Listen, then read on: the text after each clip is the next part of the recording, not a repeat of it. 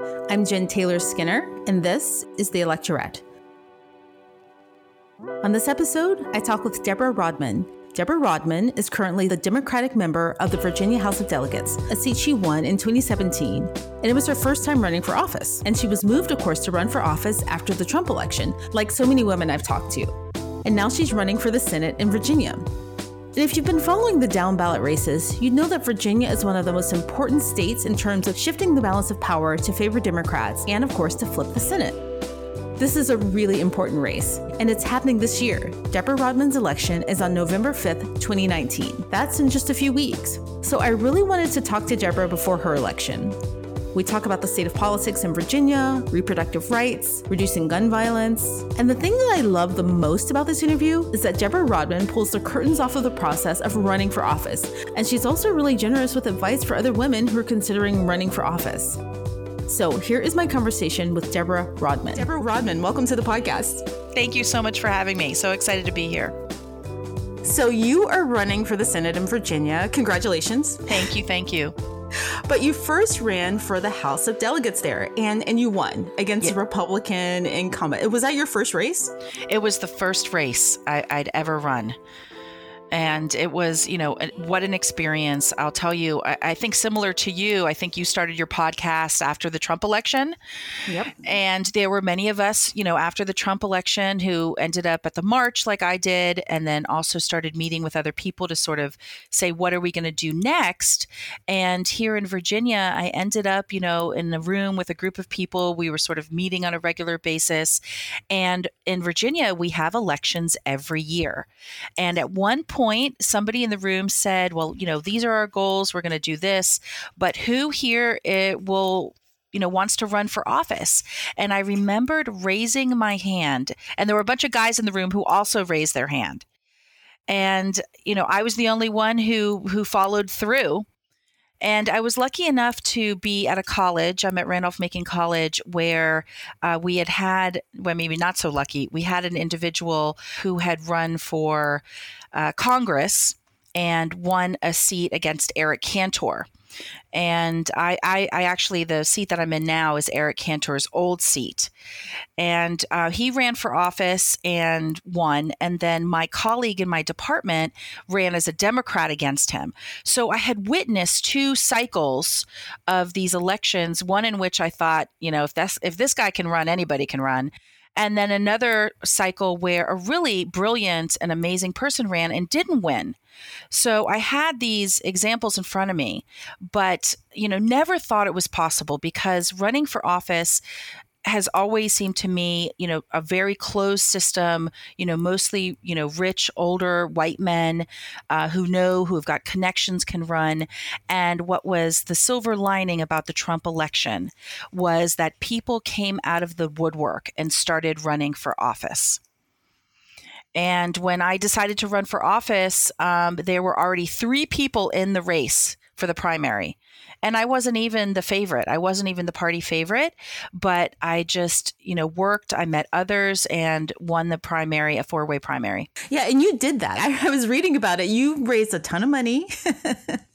I think, right? In comparison to your competitor. Yes. Well, no. My competitor actually, he was a 17-year incumbent. He had polled as the most popular incumbent in the Virginia legislature. So I got dropped like a hot potato because nobody wanted to support me because they didn't think I could win. But I just worked hard, and it wasn't just about me. I mean, this is what happened in Virginia, and then we saw in the rest of the country, is that people in the community came out of the woodwork, and we just had incredible grassroots coalition to knock doors and help me. But you still need the money. And I just worked my tail off, but my opponent still had double the amount of money than me. And I still won by only 800 votes, but I won. Wow. So, I think you told me this before, but you just reminded me that you were sitting in Eric Cantor's seat. Like, what happened to him? I just think that's amazing. I remember him. I remember his glasses. I remember him on television. Where is he now? Probably in DC lobbying, making tons of money. We don't really see him around here anymore. What was missed, I think, at least for me, that election in 2017, the House of Delegates, there was a wave election. And I think it was something like 15 Republican seats were flipped or something like that. Yes, 15 Democrats, won in this beautiful blue wave in 2017 in Virginia. And I will tell you, it was historical in the sense that we had the first transgender woman, Danica Rome, get elected, the first lesbian, first Latina women, first Asian American women. It was just incredible in that sense in terms of diversity. But I will tell you that 15 votes, the 15 individuals changed the face of the Virginia legislature, literally changed the face.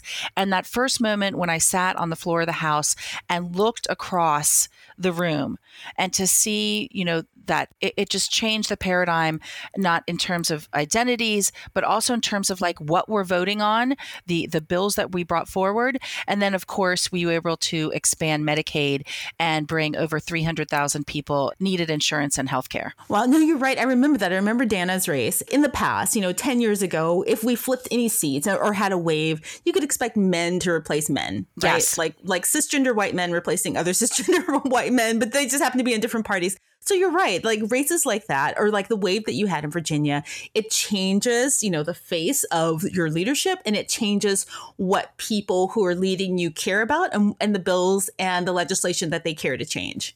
And I think that's, it's about a diversity of identities, but it's also just a diversity of viewpoints. And that's what I think is the true power shift when we're talking about state legislatures and Congress, that, as feminists, and, we understand this, that, knowledge is power, and who produces that knowledge, who produces that legislation, and what viewpoints that reflects changes people's lives. And so by bringing in all these incredibly diverse viewpoints, we were able to really progress in terms of the legislation we're bringing forward and have real voices represented. Wow. But now you're running for Senate, right? And did you have a whole new set of fears moving from the House of Delegates to the Senate? Oh, yes. I mean, we as women running, it is such a struggle. When I first decided to run, that was a key sort of fear of mine, is to, put myself out there and to be vulnerable. And as women, we know that we're critiqued more in terms of what we wear and what we say and what we look like. And it was one thing to run for the House of Delegates. And honestly, my partner, my husband, a long time ago was like, you should run for Senate. You need to run against, my current opponent. And I was like, no way. That is really putting yourself out there. That is a really difficult race. And you know what? I think through this process, it sounds cliche, but you really are empowered by the process. You learn that you know what you're doing. You learn that you can get the work done. And moreover, it's a huge responsibility. People are looking to me to stand up for them. And it wasn't so much that I was like, oh, I'm going to run for Senate and get to the next level. It was like this seat chose me. And I almost feel like I needed to run out of necessity to make sure that we had somebody at the state Senate level who was truly representing the people of this district. Yeah, I'm thinking about that. And I love talking to women like you and women who are at this juncture in their careers, going from private life, or you're in academia, you're a professor, moving into government, just vicariously living through this experience with you. I've got butterflies. People go from the Senate to the White House. It's kind of a big deal. It is a big deal. And I've got to say, it has been terrifying and empowering and amazing all at the same time. And I will tell you, I have brought together a team of mostly women are on my team, and to work with, these young women who are absolutely brilliant. We're working together. We've organized an incredible campaign, and the pieces have come together that we can, work together to make sure that we can have a strong campaign. It's not just about the money. It's not just about the finances. It's not just about the volunteers. It's all those pieces together. And this is the most competitive seat in Virginia right now. I am head to head with my opponent in a region that has been trending blue. It's the suburbs of Richmond. So like the rest of the country, It's, college educated women who are changing the landscape. And one of the big things that we've seen this year that is totally different from 2 years ago is about gun violence prevention. 2 years ago, I couldn't even talk about gun violence prevention in my district, and that has completely shifted. And that, I think, is going to be the big topics. And that's fueled by the moms. It's fueled by the women who want to see that change in their state legislature. Yeah. And I want to talk about that because that's a really hot button issue. Well, all over the country, obviously, but specifically in Virginia. But I do want to talk about this idea of women running and, bring me back to the women running. Definitely. I know. Sorry. I always want to talk about women running because I feel like if I'd had this conversation 5 years ago, even, right? The whole process of moving into politics and running for an office like the Senate or the House or even the House of Delegates, I feel like it wasn't very transparent. People didn't know how that happened, right? Right. I didn't know how it happened. I didn't know until I ran. Yeah. Yeah. But the average person, and I think that 2016 changed something. 2018 changed something when you had all of these orgs like Emily's List in every district and, all of these orgs, Moms Demand Action, pushing everyday women like yourself, academics, right? Moms, to run for office. And I feel like the curtains were pulled back. And I really love that. I really love this time that we're in right now. Yeah, I feel like with this opportunity for women, it's like the boys' club is ending. And I didn't even know what the process was. I kind of had some inclination. And there's an organization that trains women to run, Emerge Virginia, of course, Emily's List as well. But, when I decided I was going to run for office, I was invited to a 48-hour training for women. And I drove up to Northern Virginia. And, I was put at a table, with all these amazing women who were running for office and who was sitting at that table, but the majority of the women who would eventually win with me in 2017. And I remembered there was a moment, I still hadn't decided whether I was going to run for office or not. I was still trying to decide. And there was a moment where I looked across the table at these women who were also running for office. And I remember thinking, oh my gosh, these women, they're interesting, they're dynamic, they're professionals, they're moms, they're just like me.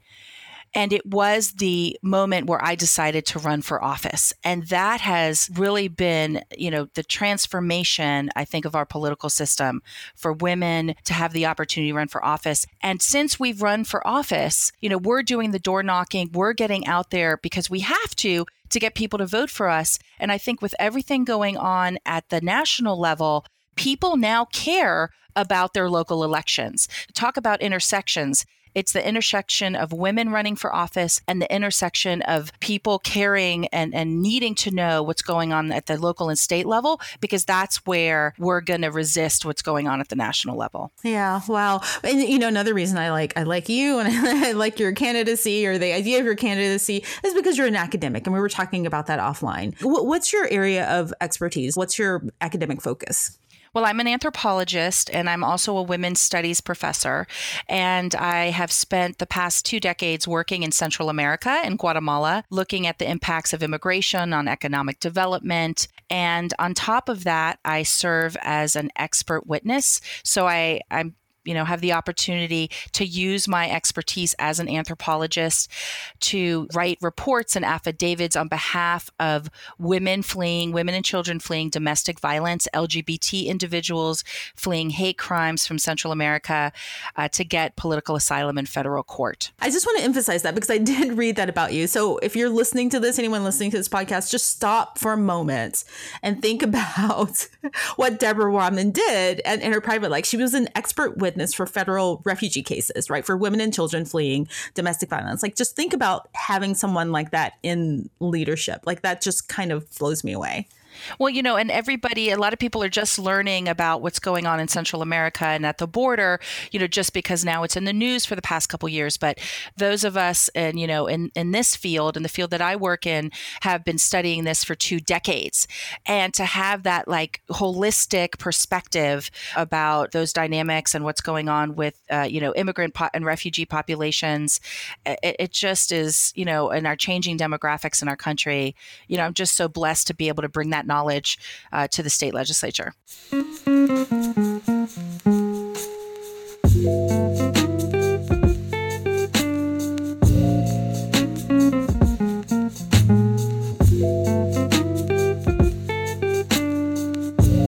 This episode is brought to you by Shopify. Whether you're selling a little or a lot, Shopify helps you do your thing, however you cha-ching. From the launch your online shop stage, all the way to the we just hit 1 million orders stage. No matter what stage you're in, Shopify's there to help you grow. Sign up for a $1 per month trial period at shopify.com/special offer, all lowercase.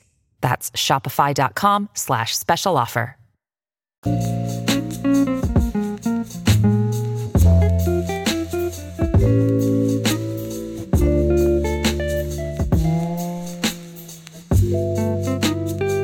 About your race and your opponent. Why does Virginia, I mean, I know why, but just tell everybody, like, why does Virginia need you versus your opponent right now? Well, I think, number one, like I spoke before, I bring in, the perspective as a professor and a mom for a living. I as an anthropologist, I work with people. I think anthropologists make great legislators because my academic field is about, using people's lived experiences to create theory, I think to create better legislation.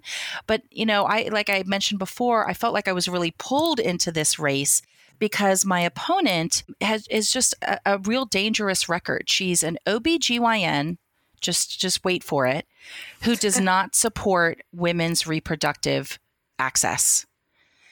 She also has an A rating from the NRA.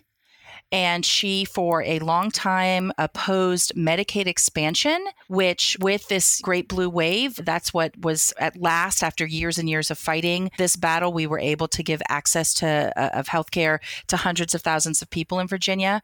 So we couldn't be more different. And I think the voters in this district, they have a real choice between the two of us. Yeah, I'm stuck on that OBGYN who doesn't support, reproductive rights. I don't even know how you draw that line logically. I just don't. Does she talk about that openly? No. And, I could, spend my time going in circles trying to figure out people's motivations and why they do what they do. I can't really wrap my head around it. She also tried to pull legislation, tried to pull money out of our budget, the Virginia state budget, to remove the access to LARCs, which are long-acting reversible contraception. It was a pilot program. It is a pilot program for low-income women to have access to LARCs. And she tried to pull that money. She did, pull that money from the budget. Yeah. Yeah. Okay. Well, I hope you win. But it's interesting you say that because what's so difficult, I ran in 2017 and you're going to love this. The man I beat 2 years ago was a physician. And I didn't mean to be this doctor slayer, but, he was a physician who also opposed Medicaid expansion, really came across as, very moderate. But if you looked at his record, sure enough, he always voted along party lines, pretty right. And again, I'm running against somebody who really tries to carry herself as a moderate. And it's, again, the difficult task to maybe not so difficult now, but the task to let people know what the record is, and so that they can make an informed choice when they're voting. And so, that's my job, is to inform the voters. Moreover, I will say what's really important about this year is it's an off year election. In Virginia, we have elections every year. And they're kind of on a 4-year cycle, and we're on the 4th year cycle. So this year, there's no presidential race. There's no governor's race. I'm the top of the ticket. And so we tend to have lower turnout in off-year elections. So it is literally my job to get people excited to come out to vote, to get those numbers up. In 2017, we brought all these voters out last year. We had the congressional races. We elected Representative Abigail Spanberger, who beat Dave Bratt. That's the guy who beat Eric Cantor. And it took a lot of enthusiasm to win those seats. So we're seeing it again. In 2019, we kind of joke in Virginia that, the way Virginia goes, so does the rest of the country, like we're the center of the universe. But we are a bellwether state. And so what happens this year, I think all eyes are on Virginia, just like in 2017, can we flip the state legislature? And that's what's up to us this year, is we have the opportunity to not just flip the House of Delegates, but to flip the Senate. And my seat is one of those crucial seats to flip the state legislature. Yeah. No, you're absolutely right. All eyes are on Virginia for these local races. races, and people should pay attention. In these, important state elections like this year, the state Senate, it's the top of the ticket. And then we're going to have our delegates. Then we have school board, we have sheriff, we have board of supervisors. Everything that's going to happen in your community is going to depend on these races. And I really believe that people are more in tune than ever to the importance of their state electeds. And one thing that I have done, and I think a lot of the people in my cohort have done, is made ourselves truly accessible. Like you were mentioning before, it was a closed system. It wasn't transparent. People didn't know if they had an issue that they could just write a letter or make a phone call. And, we can maybe cut through some red tape or help them in ways that they don't realize. That's my job. And, my best bills, speaking of being an academic, I think the best legislation comes from hearing from the people. I know it sounds cliche, but it's true. If we looked at people's lived experiences, that's where we can find out where the problems are, how we can make real change. And oftentimes it's those who are in power who are getting their voices heard and their legislation heard. We need to hear from the people. And this great wave of resistance is part of that ability to have true representation. I really hope Virginia is a bellwether. I actually believe that. But it's really interesting that, if you thought about the number of seats that you flipped in 2017 and thinking about past elections, like in my state, for instance, I live in Washington State and we vote by mail. And so what happens with every election, the local newspapers, they'll put out a guide. It's a very progressive state. I live in Seattle. It's a very progressive city. And these are the progressive candidates that we endorse. Or, here is a short version, one paragraph version of what they support. I've done this myself in the past. You just kind of check down Democrats. You just don't, you don't check Republicans. And people on the other side, Republicans, probably do the same thing, even in states where they don't have vote by mail ballots, right? Do you feel on the ground, and this must be happening to have flipped that many seats blue in Virginia, that people aren't doing that anymore? They're actually thinking about what are the parties who are in leadership? What are they actually giving us? Do you feel something shifting on the ground? Definitely. I don't know if it's just maybe Virginia or the area that I live in, but I'll tell you, I think a third of my voters are Democrats who are I'm about the party. Another third will be oh, I'm only voting Republican. But I have a huge swath of people, when I'm at their door, they're I'm sick of parties. I want to know who you are. So I no longer ask the question, what issue do you care about? I'm what do you care about when you're voting for a candidate? Because I think that really opens people's eyes to think not just about the party, but who they're voting for. On the other hand, too, I also think that people, sometimes are well, I'm not sure. Let me check you out. And oftentimes you're hey, I know you're a Democratic voter. Just come on, support me. So it can go both ways. But in general, I think that people are definitely opening their eyes and really considering the candidates.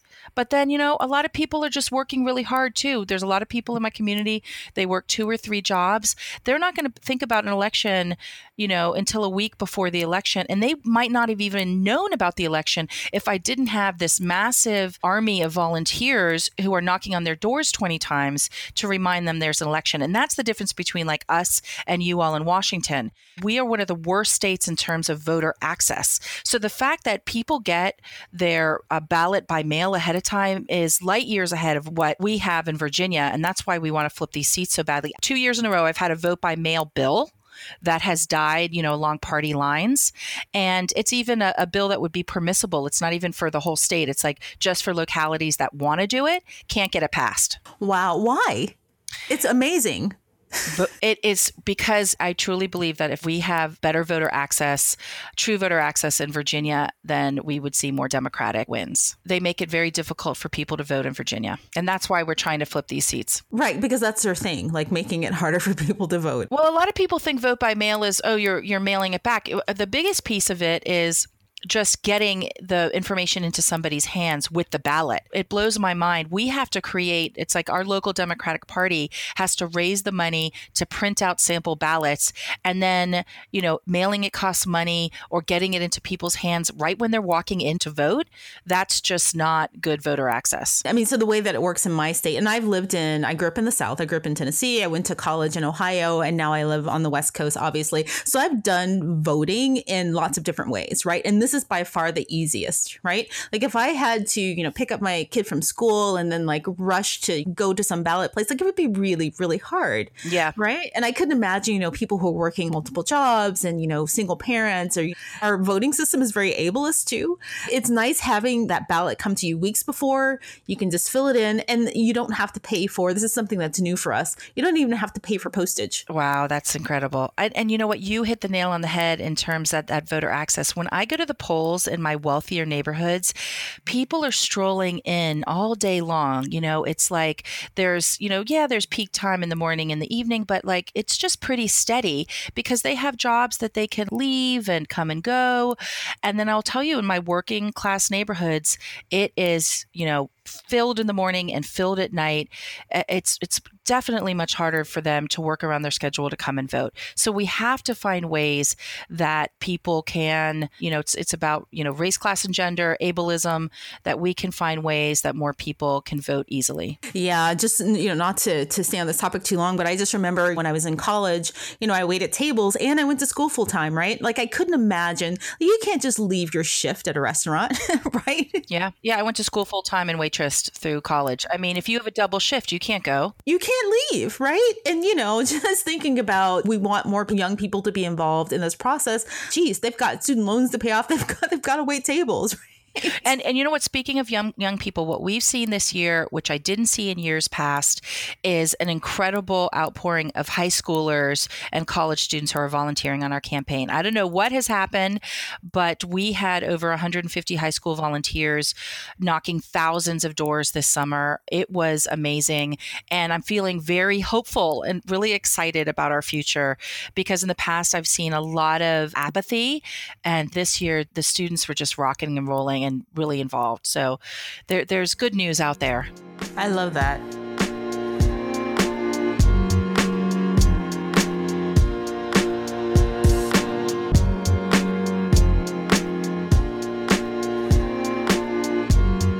And this is something I've been wanting to talk to you about. I think it was this spring. There was a mass shooting in Virginia Beach.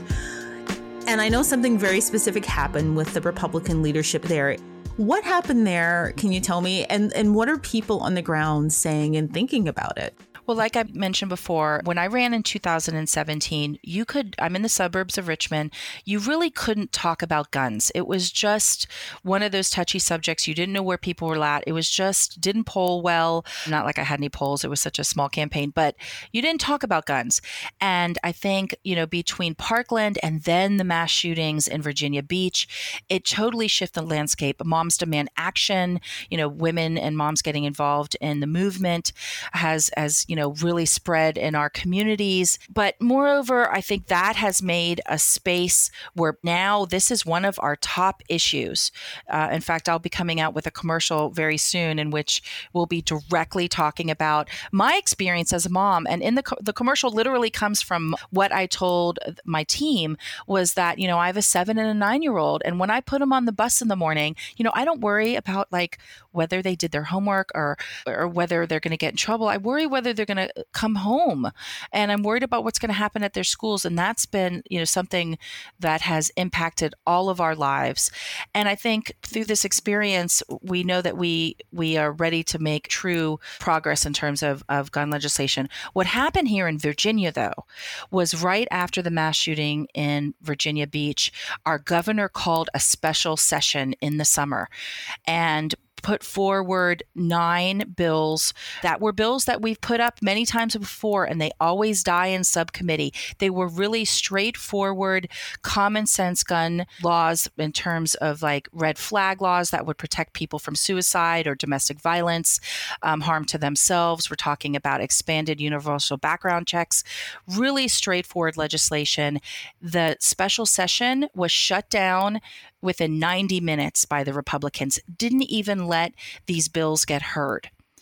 And honestly, we were shocked because we've seen that across both parties that the majority of people are ready to make some real common sense changes, and that was shut down by the other side. Yeah, and if I remember correctly, they'd said something publicly, like their public statement was like, it's too soon. I think there were a couple Republicans who would have liked to have bills heard and would have considered it, but then there are people who are in their seats that don't ever have to be worried about getting voted out, that have the power, that said, we're not going to touch this, because they're worried about their base, or a lot of them are getting, support from the gun lobby. I think that's a big part of it. And so it was not going to happen. And honestly, we thought they'd at least give us some time to have people have their voices heard, people's lives who've been affected by the gun violence. And I think one piece that we also have to remember is that the mass shootings, have totally devastated our communities. But, I hear from, we're in the suburbs of Richmond City. And the month before the shooting, there was a 7-year-old girl who was shot dead by a random bullet. So, in a public park. So that everyday gun violence, we have to remember that too, that we have to think about not just about the mass shootings, but the fact that we have people living in communities dealing with everyday gun violence all the time. Yeah, I was just talking about that with someone the other day, is that, we often talk about the mass shootings, which are important, which are also scary, but statistically, you've got domestic violence, right? Guns used in domestic violence, you have suicides, you have, accidental shootings, so many ways that gun violence affects lives. And I think that when we get to the point where people are afraid that their children may not come home from school or from the park, we need some new leadership. Seriously, I just don't understand sometimes where people are just okay with the status quo and also live with the fact that a lot of Americans are afraid that their kids may not come home due to gun violence. Well, I think all of us feel this shift in our lives. I feel it, but I hear from my constituents that, if they're in a movie theater and something happens in a corner of the movie theater, they have panic attacks because they're like, is there a shooting? Who is that person? People don't feel safe in their places of worship. This is the lives we're living now. And it is time that we, take a stab. We have to make these changes. We can't be creating schools that are locked down and fortified. That's not the kind of life we want to live in America. And the majority of Americans want gun violence prevention. So another thing that I love about your candidacy, and we've talked about this before, is the fact that you are a mom and you're a woman running for office. And I was just wondering, what would you tell any woman out there who's a mother who thinks, I have to wait till my kids are out of the house, or I have to wait till this certain time in my life to run for office? What would you say to them? Well, I would say go for it. Definitely. This is something I never expected to do, but it has been so fulfilling. But I will say that one thing I've learned through this process about being a mom and being a woman in political life is that this is really just not sustainable, that we have to create ways for more and different types of folks to get into office. And the way the system is set up right now, it really isn't accessible. I've broken down some barriers, but this is just not sustainable. I have somebody at home can help me out, but we're losing retirement, we're losing money. I'm not really in an economic position to normally do this. And so I see the barriers to most regular folk to run for office.